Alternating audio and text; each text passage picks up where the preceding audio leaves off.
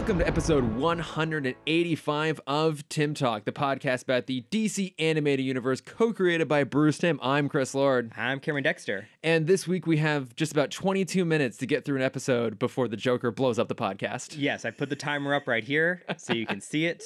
We're starting at 19 minutes. We are obviously talking about the two-parter Wild Cards this week and the unofficial Teen Titans crossover. Also, I was thinking about this. This is a pretty unique episode, I think, in entirety of the DCAU in terms of its, like, meta-awareness of what is going on. Like, the fact that there is an actual timer down in the corner that roughly matches the length of an actual episode. Right, that Superman even looks at one point. Yeah, like, they all look down at the timer. There's an awareness going on here of, like, we as an audience are watching this episode of Justice League, but also we're watching the live broadcast the Joker's put out. And it's really weird and different, and I think that's part of what makes it so good. Yeah, it's very fourth wall with a lot of it, where even Joker, towards part 2, Joker has a lot of comments of like, oh, you know, don't get up. Like, I'm going to step away for a second, but don't leave. Yeah. And then actually, like, that would be where it would cut to commercial. Yeah, he's narrating it, but also watching it at the same time. Now, I'm going to ask the question I always ask. Had you seen these before? I've not. Okay. I've seen snippets of, like, hearing the Royal Flush Gang talk. Okay. Just because it is the Teen Titans cast. Right. That's the one thing you knew going into this, what it was the Teen Titans. Yes, and I will go into my deep dive of whether they work or not. I mean, I feel like by asking the question, you've also given us the answer. They do not. But, I mean, what were your thoughts on these overall before we can get into the nitty-gritty of it? Oh, they were so much fun. Mm-hmm. And there was an aspect of it, especially in the first part, that we, again, like you said, we hadn't seen in DC before, or the DCAU before, and that's just the use of wide shots. Watching combat in widescreen form, not widescreen, but like pulled back. Yeah. Because, you know, we see the cameramen in the background of shots, which is also a great little touch. Mm-hmm. But seeing everything happen together is so much more fun. I didn't even think about that. It's a very good point. Yeah. And, you know, I've given this spiel many a time before, but like pulling from Chinese and Japanese films and how they film combat is always in the wide, so it feels more impressive, similar to how in like the 40s and 50s during musicals, Fred Astaire notoriously always filmed in wide. Yeah. Because he wanted to show off how good he was. Mm-hmm. And if you ever see him dancing with someone else, they'll always cut to the second person because they can't keep up with him. That's amazing. Yeah, so they'll cut around everyone else, but Fred is always in the wide, so you know he did it in one take. I love that. Yeah. I did not know that about Fred Astaire, but that makes perfect sense. Oh, yeah, he was a cocky asshole. Which, there's something special about that era of Hollywood. Only then could you be like an arrogant asshole and also be the most famous dancer. Yeah. Like on-screen dancer in the world. That doesn't happen now. No.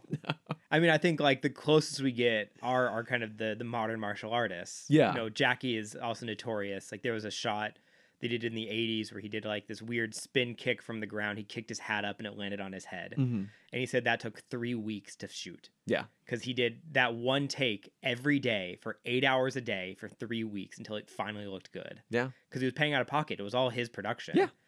Like that's insane that people would do that. He's a perfectionist. Yeah. He also wears so many hats. Like he made a movie recently where he was also literally the caterer. Yeah. Like, I love him so much. He's so genuine. It's just a gem.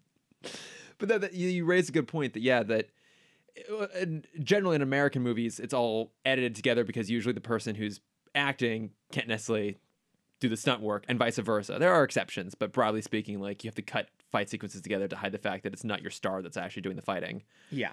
And even in the cartoons, I think you see emulation of that fighting style sometimes in terms of like the close-up. Also, it's probably just easier to animate less stuff. Oh, absolutely. At the same time. But you're right, here they do kind of go wide on the whole thing. And so to offer a little bit of context of what's going on, as I alluded to up front. So the Joker has planted bombs all over Las Vegas and is televising the Justice League's hunt to defuse the bombs live. But things won't be easy as the League has to deal with Joker's new meta-power team, the Royal Flush Gang.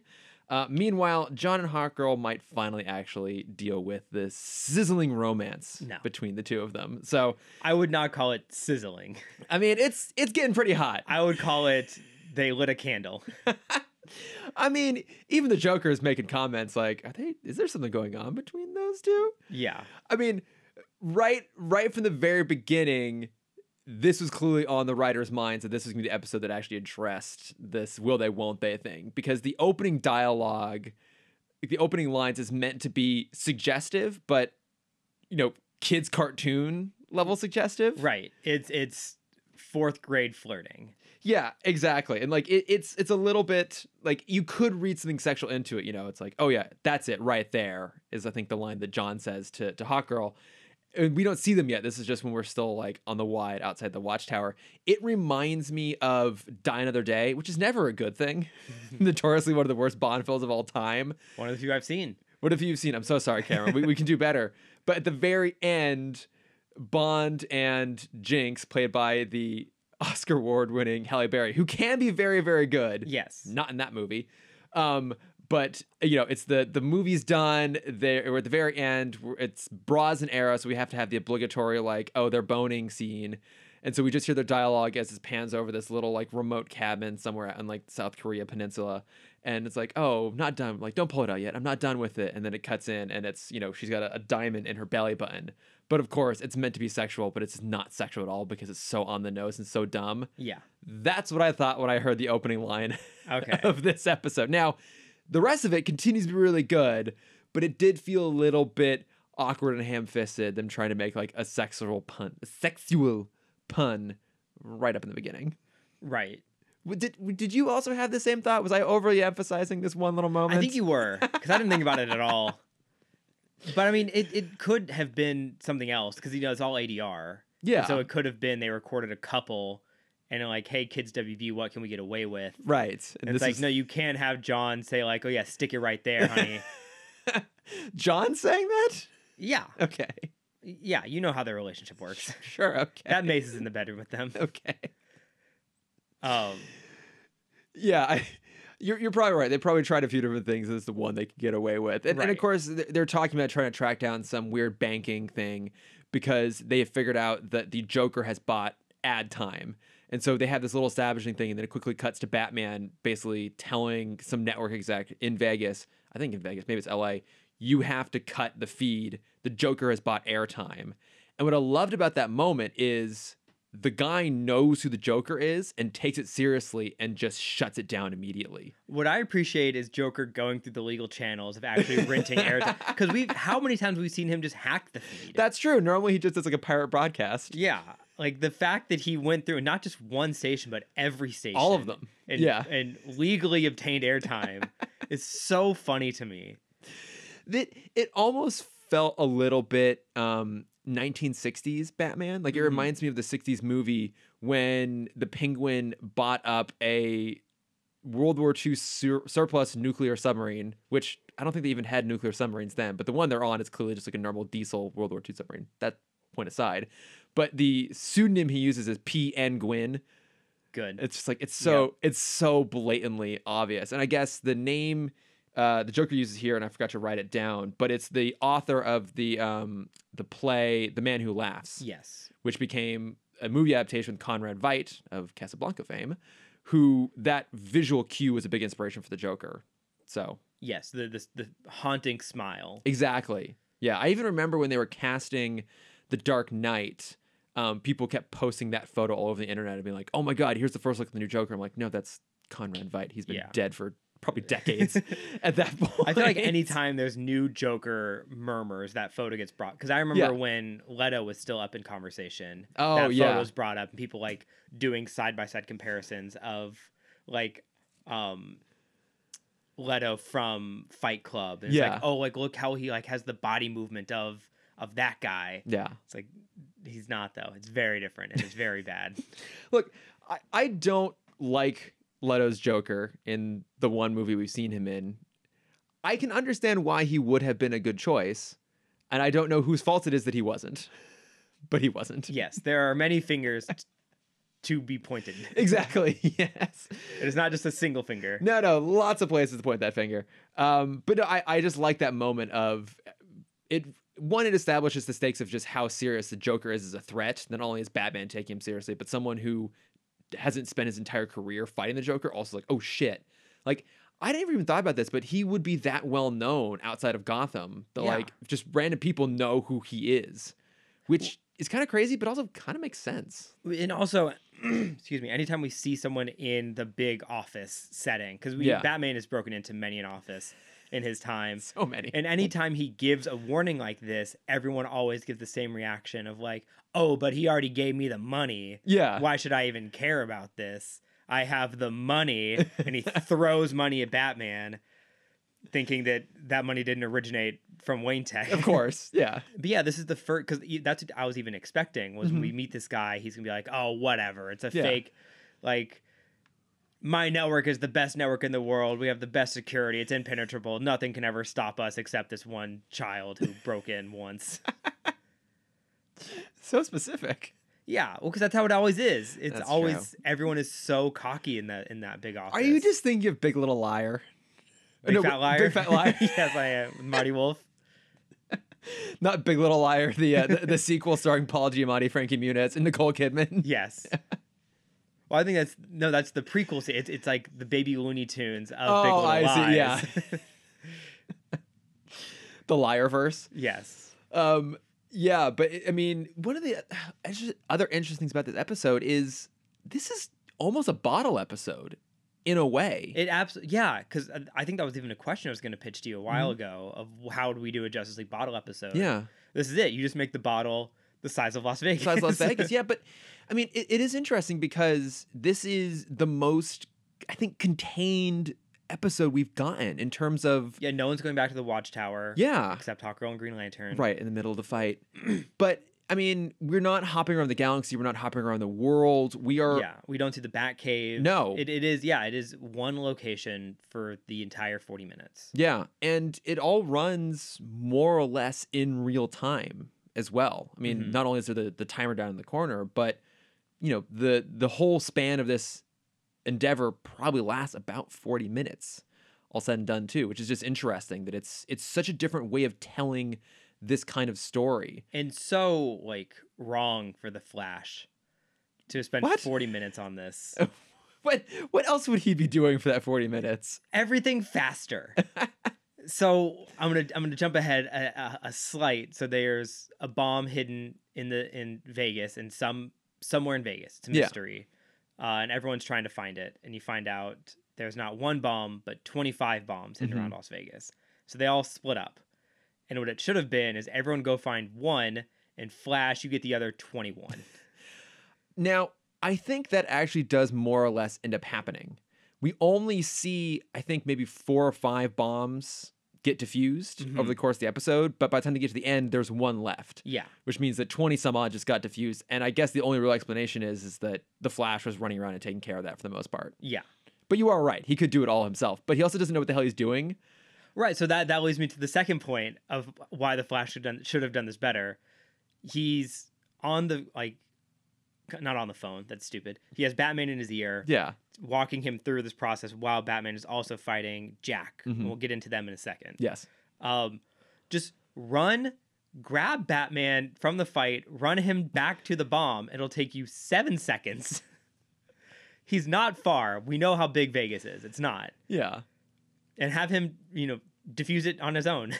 I mean, you're right. That would have been a very different, very amusing episode. Is just Batman riding around the Flash's back, running from bomb to bomb. Well, because part of it goes against both aspects of Batman, where he wouldn't be seen being carried by Flash from place to place. No. But also, I wouldn't see him trusting Flash to defuse the bomb himself. Exactly. Yeah, neither's a good option. Yeah. Which I think we can chalk this up to Batman once again subtly manipulating how the mission plays out because he didn't want to have to ride around the Flash's back. Yeah, because also, why didn't he... he already defused the first bomb. We can assume all the other bombs look the same, even though they don't, but that's an animator's problem. Yeah. Why wasn't that the first thing they said on the intercom? It was like, hey, when you find a bomb, here's the order to take things out at. I made a little cheat sheet for you guys. Here's the acronym. It's BYB. What is it? RY. Which stands for? Blue. No. I'm asking you to come up with like Oh, well, give me a second. a device to remember that. What's the phrase for that when you like Boys, comma, you better BYBRY. Boys, you better really yell. There we go. Yeah, Perfect. nailed it. So then when you defuse a bomb, you get to scream. Yep. I did it. It's a child's game. You Yes. better be ready to yell. I think you need to be the Martian Manhunter up in the watchtower telling everyone to do everything. Cameron. Yeah. They need it. They do. I mean, he wasn't there this time. For whatever reason, he and Wonder Woman aren't here. They're just not Vegas people. I get it. I don't blame them. Yeah. I feel like Wonder Woman would show up to Vegas once and be like, this is awful. I feel like she'd be excited to see, say, like Caesar's Palace or something like that. Like, oh, cool. Like We don't know if those Greek. exist in this because all the hotels we see, and I love the versions we see, are not real Vegas hotels. No, I guess not. Yeah, there's like a tropical island theme one, the volcano. There's a Jules Verne. Yeah, one? there's it's the Hawaiian Holiday. It's Yeah. the volcano one. Mm-hmm. The Jules Verne themed one, which I love. We get to see the Nautilus. Yes. There is New York. There's like a Wild West one, if I remember correctly. There was, yeah. Yeah. And then there's a New York one. I thought there might have been like a Camelot style one too. I forget. I'm sure there was. Yeah, but I'm sure all the icons were there. Exactly. But they just didn't want to pay because I'm sure you have to pay to like license those hotels even in cartoons. Yeah, you probably do. Because they're money hungry. They're like everything else. They really are. So, but beyond this being like a bottle episode and it all being done in real time, like we were talking about before, there's a lot of meta stuff going on here as well. Like the Joker is commenting on the action as it happens, and he's kind of pointing at the things the audience are pointing out. So, for example, right after they arrive, and the first thing that Superman does is he scouts the space with his X-ray vision to find a bomb. And the Joker even comments like, oh yeah, it's almost like he's using his X-ray vision to find one. So they go and diffuse it right away. And even that moment of him kind of calling out like, oh, this is what Superman would do, in the same way the writers would go, okay, Superman shows up and there's a bunch of bombs planted. What would he do? He'd X-ray it. And it was just fun to watch the Joker be that kind of voice of the audience, that perspective, talking things through and then adding his own amusing commentary all along the way. Like, man, every time the Joker shows up and they bring Mark Hamill back, it just goes to show what a performance powerhouse he is. And he just captures everything so perfectly, and just all the attention immediately goes to him. Yeah. I read that scene a little differently. We're not him acting as the writer, but like I was trying to think how he would, like as the Joker, how he would think through these processes. Oh, okay. And how he would have like done, because that was the one specific fake bomb. Yes. And so what he would have done like around the bombs where Superman's vision would kind of go there first. Because he, like we said, there's 25 other bombs hidden around Vegas. Why didn't Superman latch on one of those first? So like what kind of red tape or like blinking light did he put around this one of like that's where he knows Superman's going to look first? Yeah. So he's almost like guiding, he's playing like Dungeon Master. He's guiding them to their locations. Oh, okay. Now, there are other fake bombs, because the one that GL finds, the Nautilus Hotel, is also a dud. That's true. Yeah. Okay, so maybe there's a couple fake ones. Yeah, but to your point, he's definitely done something to draw them to those first. Yeah. He's a genius. He is the mad genius. Just a mad genius. And so, like we said, he has thrown a wrench into all this, because this challenge on its own wouldn't be that difficult. To your point, the Flash should just run around and take them all out himself. But he's brought backup in the form of the first, I guess we'll call it chronological iteration of the Royal Flush Gang, which I think we eventually come to realize is connected to Cadmus when we get into JLU. Right. But at this point, we just know that it's some weird shadowy government organization. So what did you think about the backstory and introduction of the Royal Flush Gang here? I think I'd known it was a Cadmus thing beforehand. Right. And so I was kind of looking at it through that lens, and especially like looking at it through the Young Justice lens, like when we see, because there's that one episode of Young Justice that follows the what's the team called? It's Static is part of the group. Oh, they're not the Outsiders. They're the I forget. Right, but yeah, they're similar to the Outsiders, where it's the 5 kind of kids that were infected by the metagene, and they're off in this government facility, just being really tested on, and hating their lives. That's all that I saw when I saw them in that facility. Oh, okay, that makes sense. Yeah, and I guess that's kind of the interesting about revisiting in this stuff now is we can actually pinpoint where there were follow-up to this. So like this was just done as its own introduction to these characters, and I think they just wanted a general like, oh, it was a government storehouse sort of thing, government experiments, how the Joker found them. But you know, they eventually kind of retcon that into being part of Cadmus and JLU, which you have seen first. And then to your point, yeah, like that's not an uncommon threat in comic storytelling and superhero storytelling of like the government secret, you know, meta test bed sort of thing. Yeah. And Young Justice in particular really latched onto that. So it's weird and kind of fun to go back and see not necessarily a starting point, but an early incarnation of that idea, having seen it done really well down the line. Well, and also thinking about more mimicry between the two stories, to break out of the facility, Lex is the one that helps them out.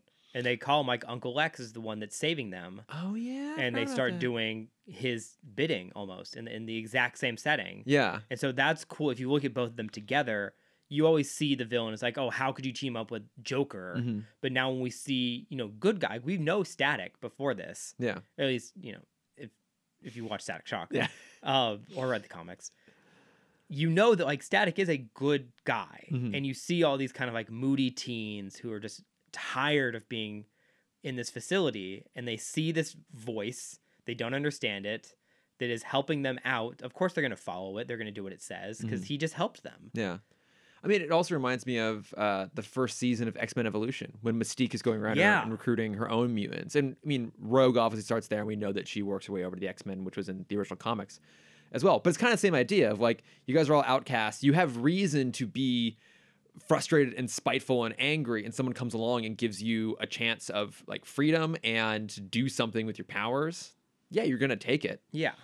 You know, and make you feel special. Exactly. Yeah. It's a cult mentality. It is. They've absolutely been brought into a cult. And if there's anyone who can do that, it's the Joker. Look at Harley Quinn. Yeah. And I even love their dynamic over the course of this episode too, because she's out in the helicopter, the kind of eyes in the sky. And, you know, Batman even eventually kind of manipulates her. It's like, look at this. You're here away from the action, away from the Joker. He's spending all of his time with Ace. And you can see her trying to, like, justify why it's happening and realize, like, oh, I think he's duping me once again. Yeah. There's that constant dynamic that's going back and forth. Every time he, you know, betrays her, and she still coming right back again. But so, like, in terms of a superhero team, or I guess a super villain team in this case, do you like the powers of the Royal Flush Gang? They're fine. Okay.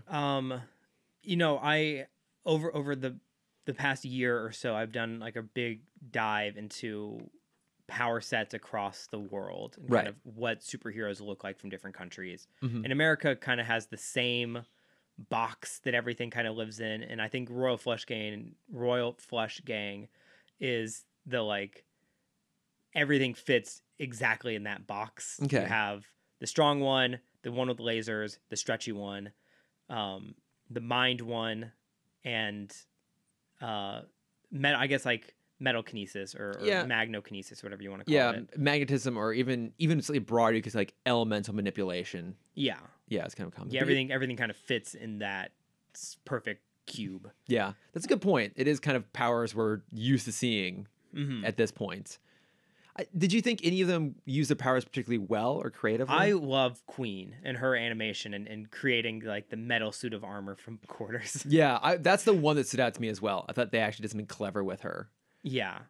And even like King, because King has the laser. Yeah. Does he use it from his staff? I'm trying to remember. From his hands. Okay, that's fine then. Yeah, when it comes to those characters, and especially the voices, King is the one that like really stands out to me. Okay, yeah, because you knew that it was going to be the Teen Titans going in. That's like the one thing you knew about this episode. Yeah, and it sounds like you weren't necessarily super keen on the voice acting across them. Some of them worked. Okay, so for a time frame, for people wondering, this episode came out December 2003. Mm-hmm. Teen Titans season 1 would have just ended. Okay. I think Apprentice Part 2 was like November 2003. Mm-hmm. And so it would have been like this is like a very fun between season bit. Yeah. Like if I was a kid, this would have been hilarious and awesome. I was like, oh, and I can even imagine the advertising of like, oh, what are the Teen Titans doing in their free time right now? And then like playing a teaser of this, Mm-hmm. I think would have been such a fun like kids WB kind of thing to do. Now, one thing though, as a kid, do you think you would have picked up that it's the same voice actors? All of them? Not Starfire or Raven. Yeah. Because we don't hear them talk as much. And also Starfire is the only one that's kind or Queen being Starfire is the only one kind of using No. Queen is Raven. Ace is Starfire. So no, I would not have got that. Yeah. I went into this thinking that's how I was going to play it too. I think they did some kind of like deliberate countercasting there. I think, I mean, obviously, you know, the cyborg voice is the most obvious. Yeah. Of Well, all he of also them. kind of like, because when we see Cyborg in season 3, I think it's his season, he becomes Victor Stone Yeah. at Hive Academy. It's a very similar look between the two. Yeah. And so for clarification, because I do have the list here. So it's, you know, Greg Sipes is Beast Boy and he plays Jack. Yep. Scott Menville is Robin. He plays King. Carrie Payton is Cyborg. He plays 10. Tara Strong is Raven, plays Queen. And Hynden Walk is Starfire and plays Ace. Mm-hmm. And I think I'd say that 10 gets the most lines, probably of all of them, I would think. Yeah, I think so. 10 and Jack, I think, talk the most. I'd say 10 and King. I feel like there was only maybe 1 or 2 lines out of Jack. Oh, maybe I just blocked out Yeah. King because it was because like the way they set up King and you know how I've always seen him because of Static and not Static, Batman Beyond. Mm-hmm. He's the and it's because it's Robin. He's the leader. Yeah. And he's also like in my mind he's the oldest of them. It's George Lazenby Yeah. in yeah, Batman exactly. Beyond. Yeah. This very regal voice. Yeah, and also like Beast Boy and Robin not like changing their and I guess Cyborg doesn't change his voice at all, but his Yeah. kind of fits the character and like the build still. Yeah. But Beast Boy and Robin just feel too young for this group. A little bit. Yeah. Yeah. Like Scott Menville's voice is perfect for Robin. Mm-hmm. To the point where you actually see a picture of him in real life. He's so different from the character, which speaks to his talent as a voice actor. Yeah. But it's very jarring. And here also I agree with you. It does feel a little bit weird. It makes him sound really juvenile.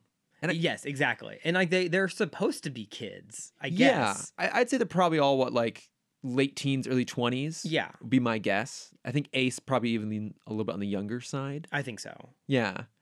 But the outfits don't match. Or maybe it's just because of the previous history we have with them that stuck with us. What do you mean the outfits don't match? Well, I mean like King's outfit makes him look older. Which King? This King or the Batman Beyond King? This King. This King. Oh, okay. Okay, Yeah. got it. Yeah. Like I don't know, it doesn't feel like a teen outfit for some reason. That's fair. Yeah, I think that makes sense. It feels like an ensemble of outfits for an older group than Yeah, like teenagers. this like I could see him like being a long-lasting villain of Plastic Man. Okay, yeah. Like they've been duking it out for decades now. Just shooting laser blasts at Plastic Man. Yeah. Yeah. No, I think that's fair. I think I do agree with you that the age they're supposed to be in the story, in combination with the voice acting, in combination with their look, it all doesn't quite gel. And I did a little bit of cursory research I normally do. I couldn't find anything as to why they decided to introduce the Royal Flush Gang here in this episode. It does make sense from a plot perspective. It's the Joker. You need to give him a bigger threat than just Harley when going up against the League. Mm-hmm. It makes sense it'd have to be meta power to really go toe to toe. And the theming of it makes sense. It's Joker, it's Vegas. That all maybe that's just it. They just realize like, oh hey, like why not just have it be the Royal Flush Gang? Yeah. It does feel weird, given that the Royal Flush Gang that we know from Batman Beyond is this like long running, very regal, very like high class family of thieves. Yeah. And this might be covered somewhere else. For all I know, I'm sure the Watchtower Database boys have covered this at some point. But it feels weird to see like how this became that. because you feel like they're not two separate entities. One must have eventually led to the other. Right. It's kind of hard to believe that there was already a family of like thieves somewhere in Europe called the Royal Flush Gang at the same time as the Joker just decides to make his own version of it. Well, I mean, but as Americans, we are very privy of just remaking British things a little bit worse. That is absolutely true. It's the best possible explanation for what's going on here. Yes, this is the American remake of Britain's Royal Flush Gang. Yes. Actually, you know, and you can see the Joker doing that too, of like either encountering them at some point or hearing about them and be like, oh, I'm just going to steal that idea. Because he says in this episode, oh, it just kind of came to me randomly. I don't know where it came from. But you know what? You're probably right. Yeah. He probably did know about the actual Royal Flush Gang and said, screw it, we're just going to do They this. probably both tried to steal the same thing at one point. They probably did. Something theme card themed. Yeah. Or playing card themed. Well, because for me, also, I think because I watched it so recently with Justice League Doom, it opens with them fighting the Flush Gang. That's right. Yeah. And that is also like a very kind of professional king, Yeah. where he's kind of looking out for the family. And yeah, every iteration just feels so much older than this version. Yeah. This bunch of kids. Yeah. It almost kind of worked What a better. bunch of a-holes. Exactly. It almost kind of would have worked better if they had not been the Royal Flush Gang, if they hadn't brought along that kind of baggage that comes with those characters. Mm-hmm. But I could see why they did it here. I like them being here. Yeah. And it's ultimately fun. Like that's I think the best thing about this episode is that it's just really a really fun ride. Like I found myself not taking a lot of notes and mostly just kind of sitting and watching these and enjoying these. Yeah, it has a similar vibe to like a Hive storyline, Mm-hmm. where it's almost like this is their first time out of the facility and like the first time getting to experience the world. And so of course you would have 10 having this cocky attitude of like, I've never met anyone as strong as me. Of course I can beat Superman. Yeah. Like no way is he gonna beat me. Like all of them coming in with this over cocky attitude. Mm-hmm. And I think they could have played that up with all of them even. Where like we're the best. We're so good that the most evil man in the world chose us over anyone else. It's fair. So like, yeah, we can beat him. Like Jack coming in with this attitude, like not even trying to beat Batman. He's like, oh yeah, Batman's just gonna run away from me because like I'm so good at this. I'm so stretchy. Yeah, I'm so stretchy. He can't even escape. Like he's just gonna quiver in fear. And then we see how like Queen just throws quarters at Flash. Like Yeah. that is her initial power.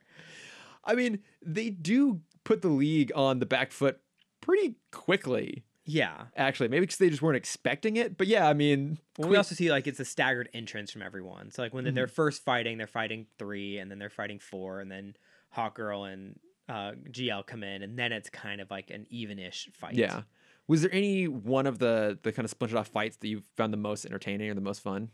The moment there's parts of each. So Okay. the when 10 is fighting Superman, Mm-hmm. and he kind of gives the "I can do this all day" kind of speech, and Superman just punches him into the stratosphere, so he has time to defuse the bomb. It's good.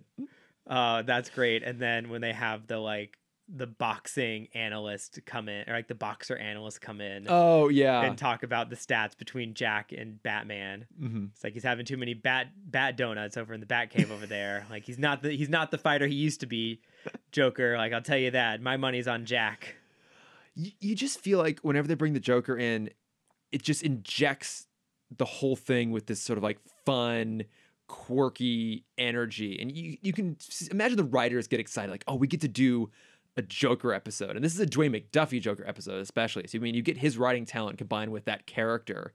And the whole thing just pops, it sizzles. It has something fun and different and weird and energetic about it. It feels so different than everything we've gotten so far. And Yeah, it's almost like because there's so many characters playing into this, it's almost an Elseworld story. Oh, yeah. Where you okay. have like the boxing analyst, because we were introduced to the TV guy first, and he fears Joker. Yeah. But then you look at the world that they're in, this bubble.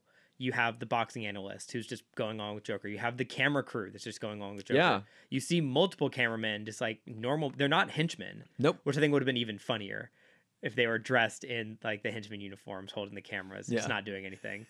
But no, it's normal people working the cameras. Like the two guys, when Joker makes the volcano joke, and he like looks at the two cameramen and they like fake pity laugh. He's like, no one likes a brown noser. Like that is not a real Joker thing. Like that's not what a normal person would do. Yeah. But also working in Hollywood as we do, you do anything when you're Yeah. on set as a lower tier person. You just say yes. Yes. So that is actually the most accurate of Hollywood.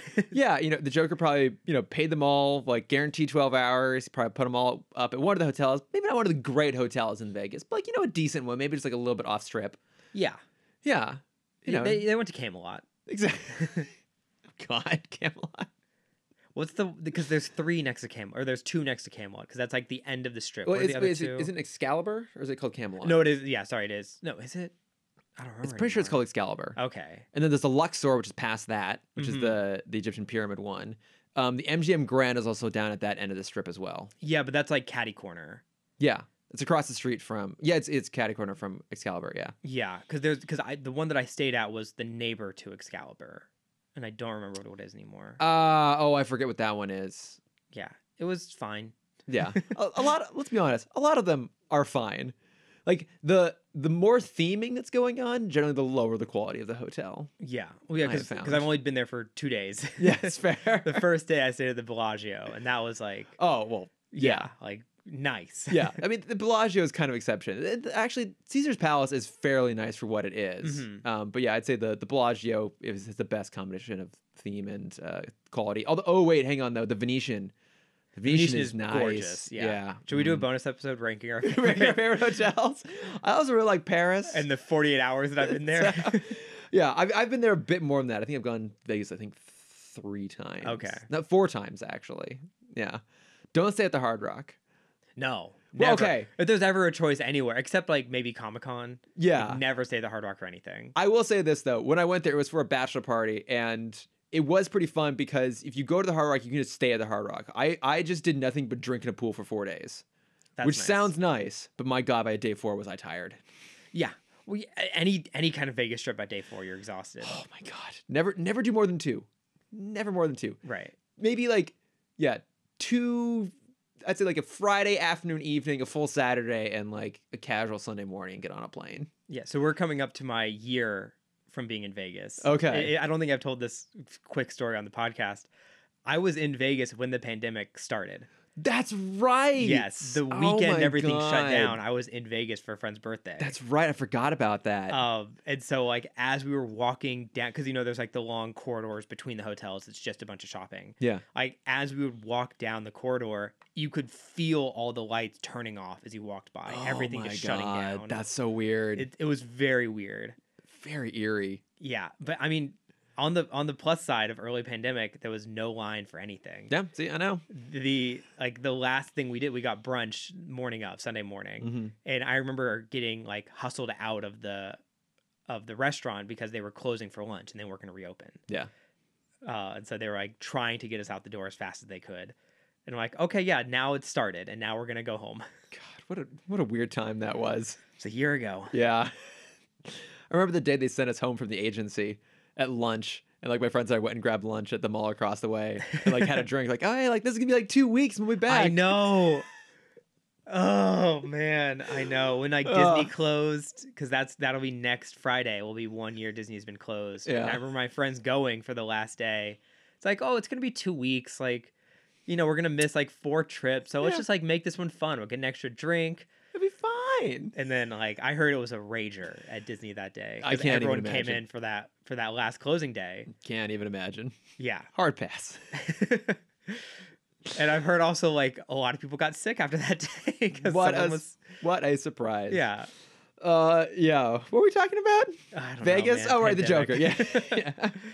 But I mean, we kind of get through the first episode is them going off and fighting the Royal Flush Gang and defusing the bombs. And then Green Lantern is trying to defuse the one at the Western themed casino, and they're fighting with Queen. Hawkgirl comes in, takes her out, and they, the Joker basically is like, oh, I'm not gonna let you defuse this one. Let's add some dramatic, tension into this moment here between you two.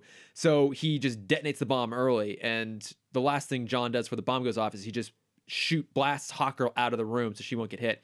and he takes the full brunt of the explosion. And he even says he's not certain that his ring can contain that blast, which is bullshit. It's kind of bullshit, but whatever. We'll go with it. Also, constructs. He made actual constructs in this episode. Oh, I wasn't paying attention. He made a sword for when he was fighting with Queen. Amazing. He made a pair of pliers to extract the red metal collar, and he made a pair of wire cutters to cut the wire. He could have just used a little laser blast and shot them like Superman does with the heat vision. He made some constructs, Cameron. Well, because Superman knows he can survive, he can be a little more loosey-goosey with this. John has to be a little more precise. I also do kind of love that the last thing that John does before he's like taken out of commission by this is make a construct. Yeah, exactly. That'll teach him no more constructs. It's like, this is why I don't do it. Folks, Cameron looking deadpan into the camera. Right. But yeah, so the last thing that happens before the episode ends is that the bomb goes off, and we just don't know how it's going to end. And so then it picks up again in part 2, and Hawkgirl realizes that John has been like knocked out by the blast and uses her mace to resuscitate him, and then flies him off. And Batman's basically okay, well then hurry back. We need to keep up this fight. She's like, no, Hawkgirl out, and like she wants nothing to do with this fight. She's just most concerned about getting John out of there. And then from there, it kind of keeps picking up again with a lot of this the back and forth kind of action thing. They've basically defused all the bombs, but of course, the Joker being the Joker has one more, in this case, literal ace up his sleeve. Oh, yeah, this twist I was not expecting at all. Oh, okay. This. Yeah. Yeah, so now, but you knew who Ace was as a character because of Epilogue. Yes, but I didn't know this was her, because from Epilogue, this isn't the same power we see her use. It's a little different. Because she's almost making, like, breaking reality is how I see it in Epilogue. I think that is meant to be an extension of her power, because they even say here that it's not that she doesn't just make people go crazy, that she messes with people's perception of reality. So we even see that when she does unleash her powers, one guy imagines that he's melting into the control booth. The person imagines like a snake is coming out of his mouth and eating him. So I think it's in this episode. Yeah, but those are like individual hallucinations. Right. Whereas Epilogue, it was everyone was seeing the castle. Exactly. So I think she does have. So either by the time we get to Epilogue, it's a full-on actual modification of reality, or it's just her powers growing so much that she can make a lot of people see. Yeah, it's a Jean Grey situation. Exactly, see it simultaneously. Okay, but so you were surprised by this twist, that the true purpose of all this was to put Ace in front of 70 million people and make them all go crazy. Mm-hmm. Yeah, I was shocked. I did not expect that. Oh, okay. Because it also felt like very real, because people watching this chaos it felt the same vibe as people watching a car chase on TV. And that's all I could think of is like, I remember at my first job in LA, if there was a car chase going on, work stopped because there were like 4 people in my office that loved it so much they would refuse to do any work until the person was caught. Really? Yeah. It was a weird work environment. I was gonna say, yeah, that's yeah, very and they bizarre. would just full screen on both monitors was just watching the chase, and people would walk by their chair and just watch with them. People love car chases. Sure. I don't get it, but it's also the joke from like Anchorman 2. Yeah, I think my favorite joke from Anchorman 2 is when Ron Burgundy realizes that that's how you get viewers. Yeah, is to talk over, be the commentator for a car chase. It's probably the one brilliant moment in the entire movie. It's the best moment of that movie, for sure. But that's what it is. And you have people like, just like, oh man, like what's Joker going to do next? Like it's not affecting me personally. So it's fun to watch other people deal with this stuff. Yeah. So then of course, like, oh yeah, of course they're going to have high viewership on this. Yeah. But yeah, I mean, I guess this episode too, it almost comes like a commentary as well, that people would tune into this, and people probably who weren't even initially watching it have like changed over the channel to watch. Because let's be honest, this world, people know of the Justice League. I mean, we talk a lot about the Gorilla Grodd fight in the big stadium a few episodes ago. Like, there's public knowledge of these characters, these people, but they don't get seen a lot. Like, when have they ever been able to watch the Justice League fight supervillains on TV before? Like, This would be captivating for people in this world. You kind of believe that they would get 60, 70 million people watching this in an evening. And I'm trying to compare it to the Grodd fight, because Grodd was just in Gotham. Yeah. So I assume it was more of like a local game. We don't know if it was like full-on NFL. I think we can assume it was an NFL game, yeah. Okay. So yeah. So you definitely had people changing to check that out. Yeah. In my head, the story I'd written that was like a local game. Oh, okay. And so like it's just the local channels that get it, or it's like ESPN Southwest that got it. And you had like people screaming, you know, they get a call from the neighbor. It's like, oh, turn to channel like 42 and the Justice League's on. It's like, I don't have channel 42. I didn't buy that package. I also feel like Gothamites would just be kind of like done with this at this point. Like, it's just another superhero fight. Oh yeah, What's the big deal? Gotham's over it. Yeah, we don't care anymore. We've dealt with this our entire Yeah, fucking you have lives. like Smallville people. Can't get enough of it. Yeah. But yeah, I mean that's like the big twist here is that aces can turn everyone crazy, and it starts to affect everyone. Like Flash, Superman are paralyzed; they can't move, and of course it's up to Batman to kind of like push through the end, and he tricks Harley into leading him to the Joker. And even then, like the Joker has the upper hand because Batman is unstable. Like he is starting to lose his focus on reality as well. And the Joker almost has him until Batman pulls the restraining band out of his jacket.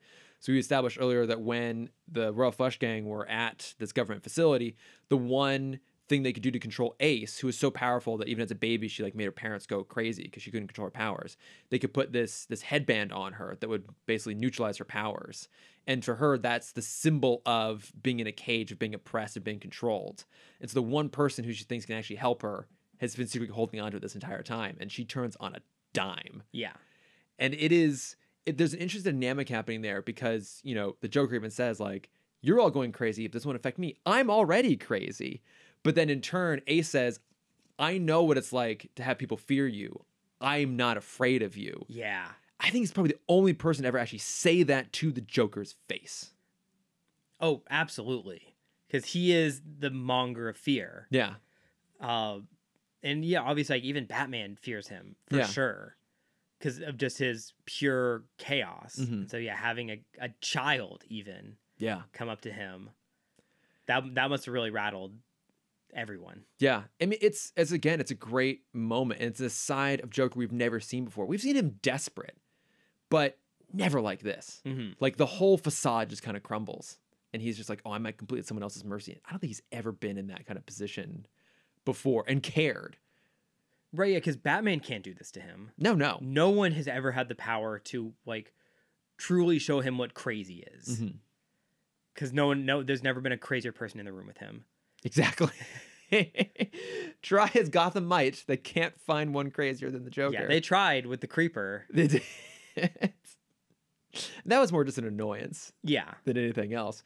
But yeah, I mean, Ace basically goes into his head and leaves him in a catatonic state. Now, we, of course, know he comes out of this because I'm pretty sure, well, out of necessity, the events of Batman Beyond Return of the Joker would have to take place after this. Right. If one is trying to keep track of the crazy continuity that is the DCAU.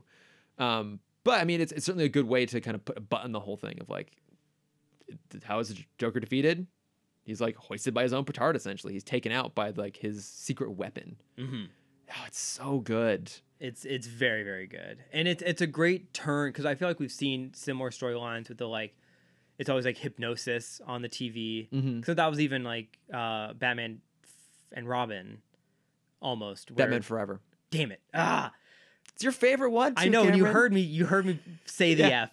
I almost had it there. Batman for Robin. Yes, Batman for Robin.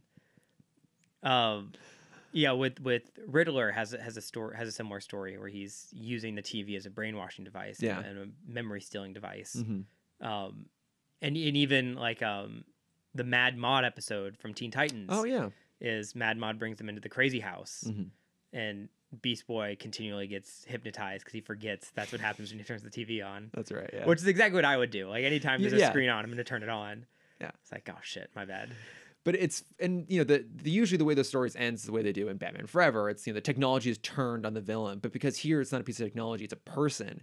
It's that much more impactful when it happens, and I think it's just even more exciting and like captivating to watch. Absolutely. Oh, it's so good. But I mean, so you know, all this has been going on, and then, you know, we cut to the Watchtower at the end here, where, you know, John has more or less recovered, and Hawkgirl's there. And John's finally like, we need to talk about this. Like, you know, this has been going on long enough. And, you know, they basically finally admit that, you know, I guess we can call it what it is. Like, they're in love with each other. Yeah. And it's also the first time we see Hawkgirl without her helmet. Yeah. We get to see Shayera. Yeah. It's a really nice moment there at the end. It's something that could have felt really forced or cheesy or schmaltzy, but I don't know, for me watching it felt very sincere and very heartfelt. That, yes, this moment did. I feel like everything leading up to this still was a little flat in comparison to like other relationships we see blossom in stories. Do you mean in this episode specifically, or just the general will they, won't they over the last 2 seasons with them? B. Okay. I think that's fair. I mean, there have only been, maybe 3 or 4 episodes that have even really touched upon it. And some of those episodes have also been really bad. Like, we've excluded them from our short list. Yeah. I mean, this is the one that makes, like, the big leap forward towards them actually getting together. Right. Yeah. And I just don't think it was ever a big element. It's not like, especially this era, most shows had their will they, won't they. They're Ross and Rachel. They're, I guess, Sam and Diane, I think, from Cheers, like another classic example. This is this show's version of it. It was definitely meant to be like a B plot running through the whole thing, but it was never played up very heavily. Right. Until here. And I agree with you. It was kind of flat, but I think in this moment, at least, it works pretty well.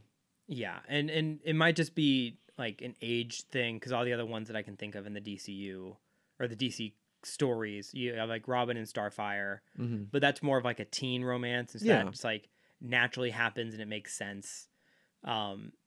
Megan and Connor, I think, is one of the best ones. Yeah, that one's really nice. Especially because you have Wally coming in. And Flash kind of does it a little bit in season 1, where he's the one flirting with Hawkgirl and she's not having it. And you have, obviously, Wally fawning over Megan every chance he gets when she's telepathically hooking up with Superboy behind his back. I mean, I don't blame her. Yeah. Would? Yeah. But yeah, I think because they couldn't do the same like tropes because it is still a kid's show in the end. It's harder to show like, this is what a healthy, functional adult, this is how a healthy, functional man shows his admiration for a woman without passing a note that says, do you like me? Check yes for yes, check no for no. Yes, there are levels of romance beyond that. That's why I've not dated in a while. Shocking though that may be. I've not emotionally grown past that standpoint. Right. And I agree with you. And I think that kind of storytelling has just improved over time. It's also, I think, an element of serialized storytelling, which the show didn't really do except for this plot thread. Yeah. And so I think it does a fine enough job. And then, again, you haven't seen Starcross, but this will play a big part in Starcross. I think you basically know what happens at this point, but we'll hold on to it until we actually get to the episode. It's a Christmas episode, right? It is, yeah. Yeah, they're trying to find the North Star. Exactly. Yes. Christmas Chronicles 2 just ripped off the plot line for this. But yeah, no, I mean, it's a nice moment, and because they actually end up in a relationship at the end of this, it's obviously really important. But I just think overall, this is a really great episode. I think it's so different than everything else. It's such a fun dynamic shift. And especially coming at the end of the series, I think it's a great place to slot this into. Because this is the last, quote-unquote, normal 2-parter we're going to get before the finale. And it's so different. I think it's just fantastic. Yes, I agree. Yeah. All right. Any other thoughts on these couple episodes here? I don't. There was a line from Joker, and I love this line because it like really, especially after... This is after Batman tried to convince Harley that she's been replaced with Ace. And he says, and it's all thanks to you, the best homicidal sidekick a maniac could ask for. Like that feels like a straight punch in the face to Harley. Yeah, pretty much. He must always pay her backhanded compliments lest she get too complacent. Yeah. Oh, and then the end of the button is Batman talking to Hawkgirl and her, I think, like apologizing for leaving. Yeah. Like, we don't leave a man behind. It's like, what about every other time, Batman, you've left everyone behind? I mean, John specifically has been left behind in the Savage Time. Now, to be fair, Batman wasn't there to stop that from happening. But yeah, they do tend to leave people behind, don't they? Yes, Yeah. pretty often. Yeah. But look, it is a nice moment for Batman to recognize someone else's empathy. Like, you expect him to be a hard ass there, but the fact that he actually takes a softer approach, I think, says a lot about his character. But I thought you meant the very final button of this episode, which is all the way through. There's been one old lady who just continues to play the slot machine. Yes, She doesn't care wins. Doesn't care what's going on. And after Hawkgirl and John kiss, it cuts back to her, and she goes, "Well, it's about time." And then finally, the jackpot pays out on the slot machine. And I thought that was like the perfect little meta button joke to throw on the end of this here. Yeah, it was great. Yeah, great editing on that part. No, I loved these. These are super fun. Some of my favorites, actually. So, all right. Well, shall we move on at this point? Let's move on. We have a new segment. Yes. Well, so we're going to do things... A new one-time segment. A one-time thing. We're going to do things a little bit differently. So, in lieu of the normal back-end stuff, which would be Notes from Friends, Cameron's Question Corner, and Bat Plugs, we're going to do a little bit of a WandaVision spoiler discussion. We're going to call it What's Going On with WandaVision. Yes. Tune in to WandaVision. So we haven't really talked about it all the last 8 weeks, but it's finally over, and we figured this is probably the best time to actually chat about it a little bit. So yes. if you... and not even just the show, but the culture that evolved from the show. Right. And so if you haven't watched it yet, or you don't care, you can always skip to the very end, but there's really going to be nothing left after this, to be perfectly honest, except for the outro. So yeah. But yeah, there's timestamps down in the show notes. So, but let's talk a little WandaVision. So, Cameron, overall, how did you feel about WandaVision now that it's over? I loved it. Okay. I think this was some of the best storytelling Marvel has done. Okay. It is such a great character piece on its own. And, you know, there's a lot of meta commentary going on about this show, about a woman using television to avoid her problems in the middle of a pandemic. It's a very like meta take, and personally, I loved the finale. It did like have me wanting more because of the conversations going on outside of the show. Yeah, but in the end, I felt for Wanda.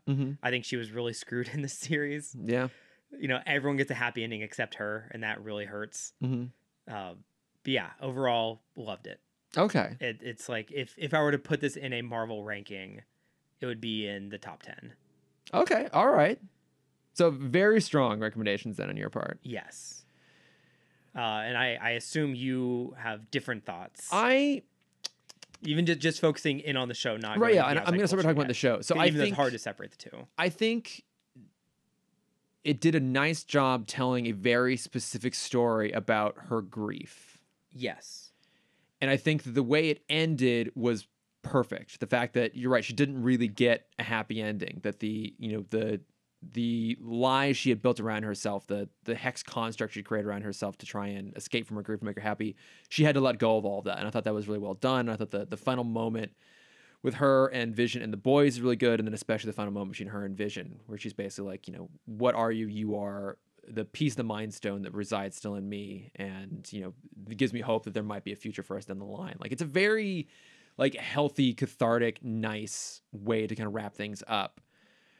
Yeah, you can track these episodes to the stages of grief. Exactly. Yeah, and I think that specific story they were telling was really good.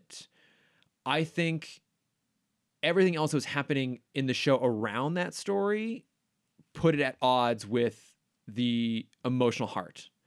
Like, the first few episodes I liked, I didn't love, but I was enjoying the idea of them doing both a send up of those eras of television while also making sincere remakes of them as well. Like, you know, it's a sincere version of the Dick Van Dyke Show, of Bewitched, while also being like a little bit tongue in cheek and a little, you know, nod and winky through the whole thing. And with characters we know and in a totally different environment. Like, I was really enjoying the episodic element of it being week to week and it being of a new era was kind of fun. And then as they started to bring in more mystery, then I started to get more invested in the show. I wouldn't say I was super invested initially. And the mystery was part of what was keeping me invested. And I think at a certain point, they stopped it being about mystery and it just being about cliffhangers. Like, about halfway through, it really stopped feeling episodic and it felt like an ongoing narrative with very strategic cliffhanger endings that's keeping you going week to week. And I think that the mystery and the cliffhangers were keeping people invested in lieu of actual story momentum, because they weren't really doing, you know, new challenge, payoff, new challenge resolution, new question, new answer. It was basically just every week was new questions, new challenges, new mysteries, and no answers all the way through. I think they took a little bit from the J.K. Rowling playbook of storytelling structure, and we're gonna put aside that she's a garbage human being and just focus on how she tells stories, which is a bunch of mystery and then all of the exposition and explanation is the very, very end. Mm-hmm. I felt like this show did that, but because my investment, and I think it's fair to say a lot of other people's investment, was so focused on pay off those mysteries that when they didn't answer a lot of those questions and there weren't a lot of those payoffs, that's what I was more invested in. And I had lost track of the emotional arc of the show, which is ultimately what they resolved and the more important thing, but that's not what I was focused on. Right. And I think that connect. Well, so two things on that. You brought up a J.K. Rowling structure. I compare it to the HBO structure, where especially like a show like Westworld, and the reason that I stopped watching Westworld, is it's that format. It's every episode just leaves you with more questions, hoping that people want the answer enough they'll stick through to episode 12. Right. When they'll drop all the answers. And I think it's a fair comparison. And I think Westworld, especially season 1, benefited from being so different than its source material, and the source material wasn't as, broad or deep as comic storytelling, that you could speculate as what was going to happen, but it wasn't like you had expectations. Right. And I think that worked against this show. Yes, exactly. Having it in, and I think that's going to be the problem that every Marvel show is going to have, that it's always going to be compared to another storyline because we're now matching how comics used to work. Right. Of having these weekly stories. And I think this one is going to suffer. And let me just say this overall. Overall, I actually quite enjoyed a lot of it. Yes. And I definitely want to go back and do a rewatch. And I think watching it continuously and focusing more on the emotional arc, I think I'll appreciate it more. Like a good friend of mine watched all 8 episodes like days before the finale, and I think overall came away liking it much more than I did. Mm-hmm. But I think this show had a lot of things working against it in ways that are not entirely its fault, but in some ways that were structure built into it, and I think in not helpful way. So, well, let's put some blame, jokingly, on Paul Bettany. Well, yeah, and yeah, his like tease of like, oh, an actor he's been super excited to work with this entire time, and he was just making a trolling comment about working with himself. He feels like, because my friend made this joke that he's become the anti-Tom Holland. He is. Where instead of spoiling the show, he's made so much more anticipation by lying about the show. There's a great assembly of clips I saw this week of him constantly reminding other people in interviews that snitches get stitches. Yeah. I love Paul Bettany. He's great. But I think, look, there's a couple things that worked against it. And I think one thing worth pointing out right at the beginning is this does a lot to set up Wanda going forward as being a witch and a sorcerer rather than being this kind of ambiguously powered meta, pushing her more towards her comic version. This show was originally meant to come out mere months before Doctor Strange 2, which we know she'll be in, and which clearly going to be a continuation of her story. Yes. They even name drop, not necessarily Doctor Strange, but the Sorcerer Supreme. So it doesn't help that it leaves all these questions unanswered about who she is and what the implications of her powers are, knowing that we're not going to get answers for another year plus when originally we were only meant to have it be a couple months gap. I think that doesn't work in its favor. I think the fact that it wasn't originally meant to be the first Marvel show, yes, initially worked in its favor, but doing something completely weird and different ultimately worked against it. Because I expect the Falcon Winter Soldier is going to have some twists and surprises, but I think that's going to be more of what we come to expect. And I think Loki is going to be so weird and different. It's just going to be its own like pocket fun adventure thing. This feels like a show that's definitely setting up a lot going forward. And I think having it be the first one after we've been missing Marvel for almost 2 years, and also it being the first new property where the Fox acquisition has happened. Mm-hmm. They now have access to these characters. It's focused around a character that is the connection point between the MCU as we know it and the mutants and that side of Marvel we haven't had so far.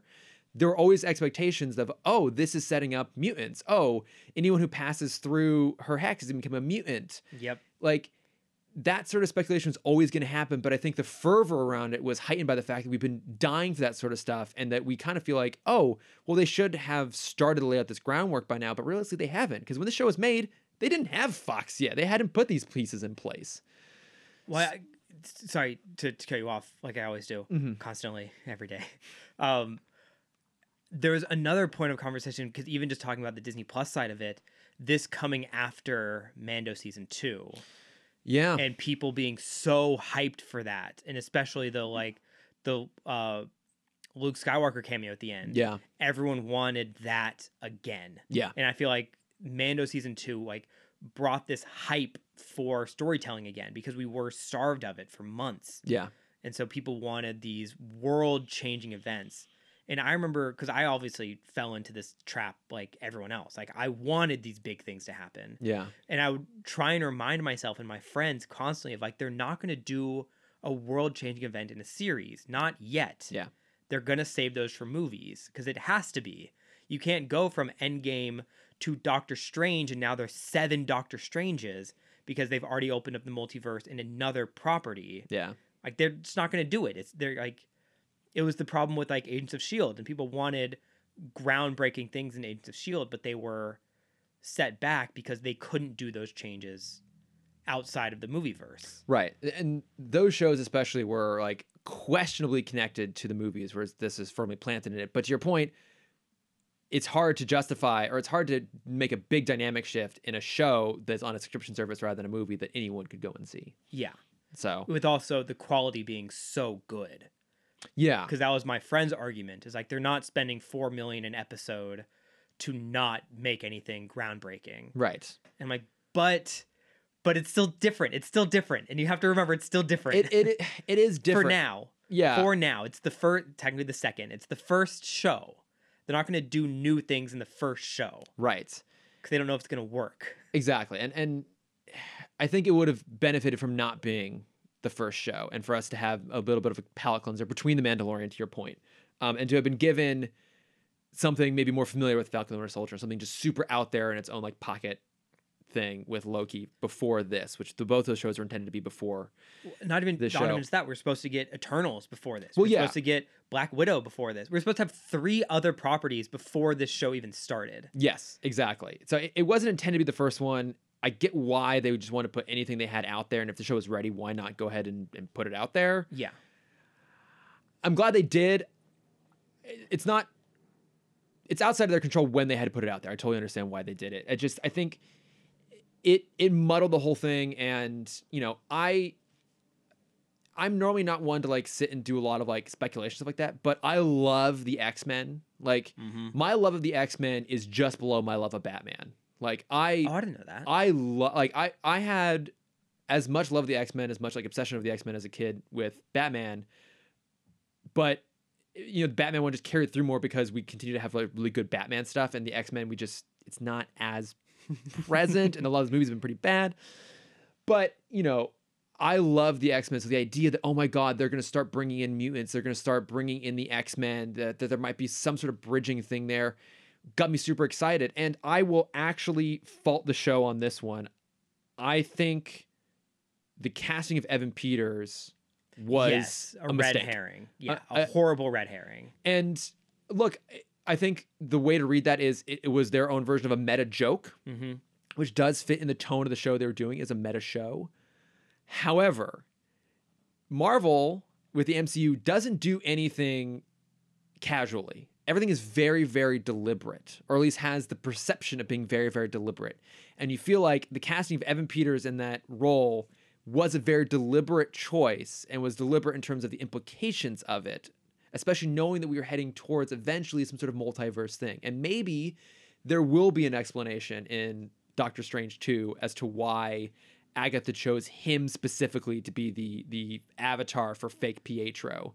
But the fact that the show didn't ever even address it, I found frustrating. Right. Well, it's the same frustration I felt with like people brought up not Mandalorian, Mandarin Oh, okay, yeah. twist back in Iron Man 3 of like having this huge figure that we all know from comics, and then twist, it's not him, he's an actor, it's someone else. It's a white guy now. I love that joke though. I a white man. Not being a big Iron Man comic reader and not really knowing anything with the Mandarin, I fucking love that. I saw someone basically say like, I think it was even on the Weekly Planet, that said it would be the same thing as if they introduced the Joker and he wasn't actually the Joker, he was just some guy playing the Joker. Yeah. And I get that would be maybe super pissed off if someone did that. I love that reveal. But I see your point. Like, it And also because I didn't see this, but people brought up the closed captioning of that episode when we first meet that Pietro. Apparently, in parentheses, it says Fox is Quicksilver. Oh, did it? I didn't even Or catch that. Fox is Peter. Oh, I missed that. Saying the first line. Oh, okay. I honestly missed that entirely, and I do watch closed caption at. It might have been like an international closed caption version because obviously we both watch with captions on. Yeah, we've grown old. Because I also watch it at 6 a.m. the day it comes out before I go to work. Same. So like you can't control. You can't. It's not the show's fault that fans have these wild speculations, and I would see I've like. Other than you, two other friends that I see during lockdown, and we would end up watching these like Easter egg videos. It's normally not my jam at all, and that probably helped me think like, oh, it could be all these cool things. Mephisto. It could be like the Nexus. Also, there's Reed Richards. John Krasinski's going to be in it. Exactly. So like, I was maybe buying into that space a little more than I would normally, but I will say that it didn't help when you do things like have it be Evan Peters, Pietro, right, and. Adding fuel to the fire. Exactly, adding fuel to the fire. And I just think the idea of it being a week-to-week meta take on sitcoms was interesting, but they kind of abandoned that in the last third. And even for me, Agatha as a character reached her peak with Agatha All Along, which is one of the greatest bops I've ever heard in my entire life. I've listened to it way more than I probably should. You're not even on TikTok. I'm not even on TikTok. It's like every third song on TikTok. I can't escape it. For me, that was her peak. And honestly, like the next episode where they went into the backstory was interesting and answered some of the questions up to that point. But from that point on, Agatha just became a generic Marvel villain. The whole the finale, and a clone villain, which is what we hate. Yeah, the finale for me was just generic Marvel superpower fighting, which I suppose was inevitable that it would get there. But when you start out doing something so entirely different, and you abandon that conceit partway through, and then just give us exactly what we have seen a million times before, and in that process, you set up a whole bunch of mysteries that don't have payoffs and distract from the ultimate catharsis of the show they're trying to tell. To me, it was kind of a noble failure at the end of the day. Yeah, and I understand a lot of the choices they make. Marvel can never tell who fans are going to latch onto at any point. Right. Because obviously, like, for the fans, Jimmy Woo was the standout character of the show. I would say, like, right behind Agatha. Okay, I would say for me it was... also, I love Catherine Hahn. I love her so much. Yes. So. Yeah, I mean, she is amazing. And, like, a lot of people fawn over her. But I don't think Marvel was expecting the same love to come to the three side characters outside the Hex. Probably, yeah. Because, like, there are, like, basically cults built up for Jimmy Woo after this series. He's great. People, like, when he wasn't in an episode, I saw so much rage across the internet. Like, how dare you not put the best character in like, Marvel didn't know you were going to like this character. Yeah. Like, think about when...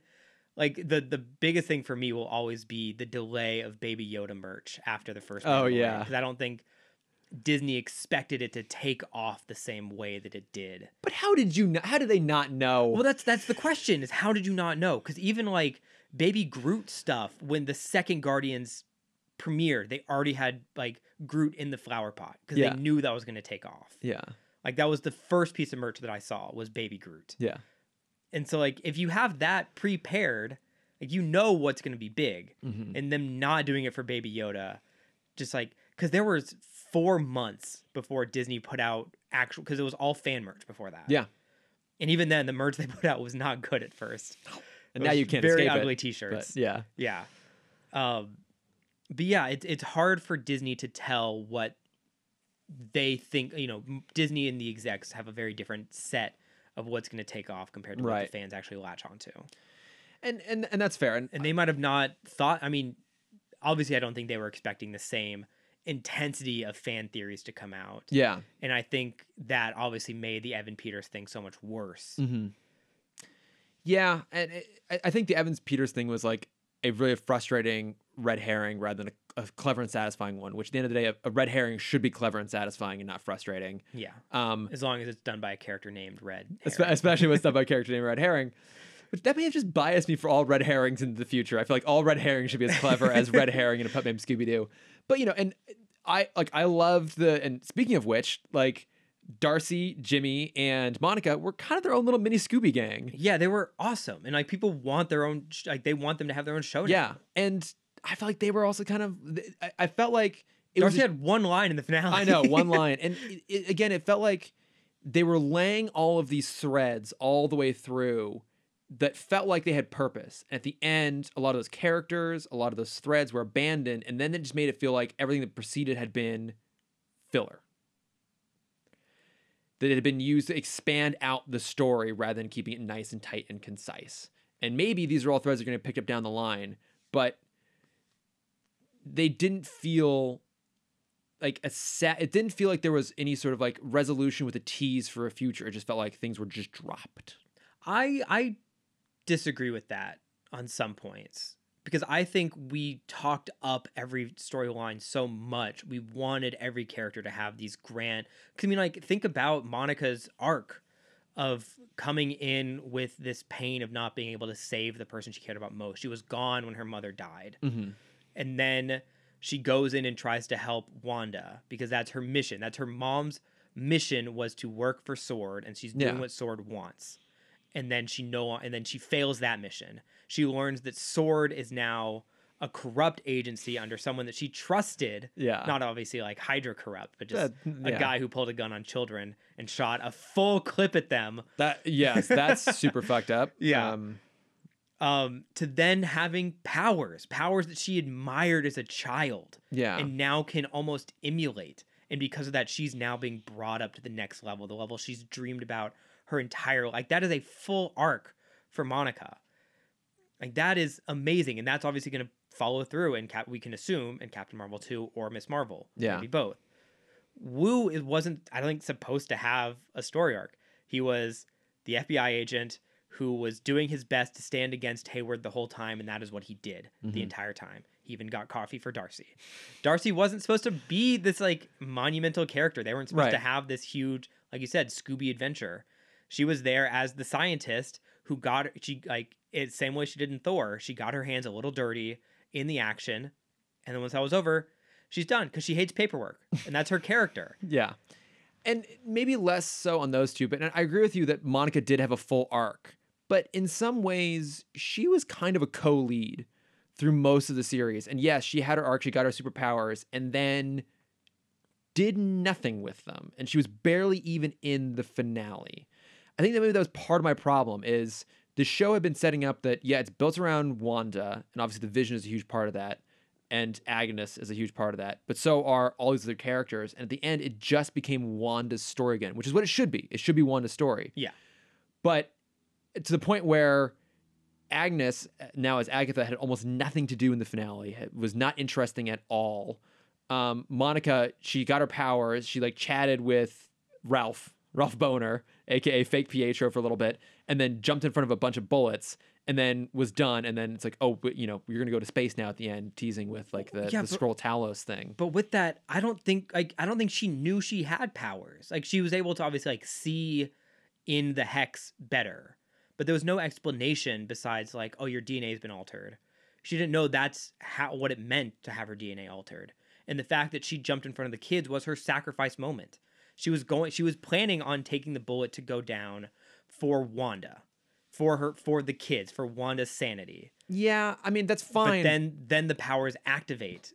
She doesn't know they're going to activate. She wasn't planning on stopping the bullets. And that's all well and fine, but to me, that's not an interesting completion of her arc. And if she's supposed to be a B-story character, in which case she is supposed to be a reflection of the A-story character's growth, which in this case, the whole show is about grief, there at no point did it ever really feel like Wanda learned something valuable from Monica either. Right. And I think that was it. It's just they had set all these things up, and at the very end, it's like, well, we don't have time to address really what happens with Monica. We don't have time to address what happens with Vision. He's going to have that great conversation with fake Vision. I love that. I found that so fascinating. Also, I want to give myself a little bit of a shout out here. I knew about the Ship of Theseus before this. Because I'm pretty sure we had talked about it on this podcast. Do you know why? What character I have always associated with it? I don't. Wally. I robot? first learned about the Ship of Theseus in connection with Wall-E, because the question is, the end of Wall-E, is it still Wall-E? He's had pretty much every single component of his replaced, Okay. including his circuit board. Is he still Wall-E at the end of it? So I first learned about this 10 years ago or something like that. And every once in a while I'm like, oh, hey, like this is kind of the ship of Theseus. So they have it called out in a show. I was like, oh my God, nerd justification. I think I learned about it from One Piece, the anime. That would also probably make sense. Because there's a moment where they're about to lose their ship, the Oh, Going Merry, yeah. and they're trying to get it fixed. And it's like, it's still going to be the Going Merry because it's still our ship. Yeah, And that was kind of their final point on exactly. it. So yeah, we're ship of Theseus hipsters. Yes, we are. Just maybe the nerdiest sentence I've ever said in my entire life. But overall, I just found I was particularly underwhelmed by the ending of all of it. And I think part of it is they dropped the stuff I was most interested in. We're gonna have to wait a long time to get any sort of answers on it going forward. And it just, I will revisit it in one more continuous chunk, and I might like a little bit better, might appreciate a little bit more. I think it being episodic worked to its favor in the first half and worked against it in the latter half. And I think overall this story would have been better if it hadn't been told week to week. I disagree. I still think week to week is better. I still enjoy the conversations that happen. I just think I think they will learn with Falcon Winter Soldier. 6 is like their perfect number. I think 6, 7, or 8. Anything longer than that is when you get into this over fan craze territory. I don't think it was the number of episodes. I think it was, the conversation been going on for 2 months now, but also, and the only conversation there's nothing. That's the other problem is there's no other conversations to be had right now. Well, there's no other conversation to be had, but also there's the show itself wasn't giving us anything else to talk about.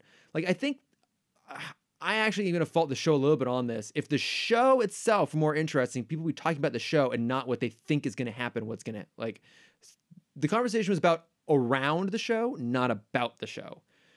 And I think that is one slight difference to say Westworld, which is people were talking about Westworld itself. This is weird and interesting. What is happening here? And this was what are all the things we think should be a part of this show? And I that's on the fans for having made that was the discourse, but it's a little bit on the show for not giving us something meaty to actually talk about. Nothing happens in this show except for mystery boxes until the very final episode. Yeah. Pretty much. And I don't think that is particularly spectacular storytelling to do it that way. That's fair. Yeah. For me, this show, because after The Last Jedi, I was super into the fan theory world all through Last Jedi. Every day I'd watch a new video about what people think is going to happen in that movie. Yeah. And I was so on board and I was so disappointed, and I blamed the fan theory side of me for being disappointed in that movie. And I'm I hyped it up so much in my head, and that's why I didn't enjoy it, because nothing played out like the script I'd pre-written. Right. Where when this came out, I still had that script pre-written, and we talked about it almost every week before or after the podcast. Yeah. And we talked about our theories and how we think it's going to go. And do I wish some of them would have come true? Absolutely. But I still think the story was so good, besides what I'd already written, that I was able to be okay with the ending. Okay. Aside from we didn't get Reed Richards, we didn't get X-Men. Yeah. We didn't get a Magneto like everyone thought we were going to get. Yeah. But also, I don't know if I had sent any of these, or if anyone sent you these. The actor playing Norm is on TikTok. Oh, someone did send it to me. I haven't watched him yet, but he's been making the funniest content. Yeah. That I think has brought the walls down a little bit from the fan theories of him just being I'm just an actor. I'm not anybody. I'm not Mephisto. Stop asking about Mephisto. I just want to get a pool in LA. I just want to have money. Don't ruin my career by asking me questions about Mephisto. Yeah, and I think it's interesting you bring up Star Wars. I think it's an apt comparison because it's fan expectations, I think, contributed to people's disappointment with The Last Jedi. But I also fault the filmmakers in The Force Awakens for setting up a bunch of mystery boxes, which has never been a thing with Star Wars. It has been, to some degree, a thing in Marvel. Yes. So it's a little more reasonable they would do it here. But I Look, I think overall this is a really good piece of storytelling about someone suffering from grief. I think Elizabeth Olsen is fantastic in it. I think Paul Bettany is amazing in it. The Scarlet Witch look is Scarlet Witch gorgeous. look is fantastic. Obviously Catherine Hahn can do no wrong. She is a goddess. They did a lot of things really, really well. To me, I think this shows the danger you put yourself in when you are relying on mystery and intrigue to keep your audience engaged to some degree. I don't think we're going to suffer that a lot in the other shows, but I think it's not even like a cautionary tale or warning. I'm noting like this is maybe not the best way to approach things. Okay. Overall, I somewhat disagree with that. I still think mystery is a great way to continue the conversation. Because I think of like the Game of Thrones world where it's 9 seasons of questions. Also unsatisfying payoff. Also very unsatisfying payoff, yes. Because I think that's part of that. You set yourself up for failure when you do it that way. Or you just have to know how it's going to end already. Or you have to pay things off along the way, so it's not just... I think that is the other big one. Yeah. If we have gotten the Pietro answer, or if we've gotten the Reed Richards thing, I don't think we should have had Reed Richards. I want Reed Richards in this, but... had the Pietro thing be different. Yeah. Or even just not be Evan Peters. Exactly. That's the thing is I was getting real like storytelling payoff blue balls all the way through. And at the very end, it was just not very satisfying. Yeah. So everyone love hating the boner joke. Yeah. But I have seen that that's not a joke on the name, but there is an actor from Happy Days named something Boner. That's right. And so people are thinking, it could go either way. Yeah. I don't think they thought this through as much as fans are. Like it's either a reference to an actor from a show that she watched, or it's just a penis joke because that is what Quicksilver would do. That is what he would do. Yeah. But no, I mean, overall, I did like it, and I'm very excited for what they give us. Yes. Next, and I'm very excited to see where these characters go. Yeah, I feel good after. I mean, not while the show was going on. I was a wreck during that like goodbye sequence. Oh yeah. I had it play. I was watching it in the bathroom just because I needed like a comfort space. And I remember walking away from my computer and just listening to the goodbyes. Like I can't even watch this right now. Wow, I'm glad you were that emotionally affected by it. I was not, but I would always rather have people be excited and engaged by something than not. Yeah. So I'm not here to like dismiss someone who really loved it. I'm more just voicing maybe why it didn't quite click. No, that's fair for me. But I think at this point we can bid Westview goodbye. Yes. Also, one last thing I want to throw in. My brother pointed this out, actually. That it's probably called Westview because the whole thing is based on Wanda's perception of the West through viewing television. Well, that's clever. And he picked up on that like weeks ago. So I'm giving him a little bit shout out. Well done, Wes. Very clever. Very clever. That. Yeah. So, but I think we're good at this point with some WandaVision. And I think the podcast in general. I think it's time to wrap things up. Yeah. So. And we're still waiting for that secret 10th episode coming out next week. I can't. I just honestly can't. I'm just looking forward to not have to getting up at like 6 o'clock on Friday to try and watch Chris, something. I'm afraid to tell you, but we have Marvel content every week for the rest of this year. So I don't think you're going to be able to escape it. But now it's going to be an hour long. If only I could then not wake up at 6 every other day of the week, but it still happens regardless. That's true. That's the real problem. But all right. But thank you everyone for listening. Both of us talking about Justice League and WandaVision. We got it in there. Had to talk about it at some point. We did it. So, but I would love to hear your thoughts on Wildcard. Would love to hear your thoughts on WandaVision too. If you're more in the Cameron's boat of loving it, or if you're more in my boat of going meh, or if you're somewhere in between. Yes. Would love to hear your thoughts. Or completely at the other end. If you hated it, tell us why. That's true. Maybe you loathe the whole experience. Why do you hate sitcoms? Exactly. Maybe you really fucking hate sitcoms. If that's the case, you can find us at Tim Talk Pod on Facebook, Twitter, Instagram, and Gmail. Yes. You can find me at Lordifer on Twitter and Instagram. Yes, if you want to see my art, you can find that at Cameron.Dexter. If you want to see my face, you can find that at CamDexter_adventures.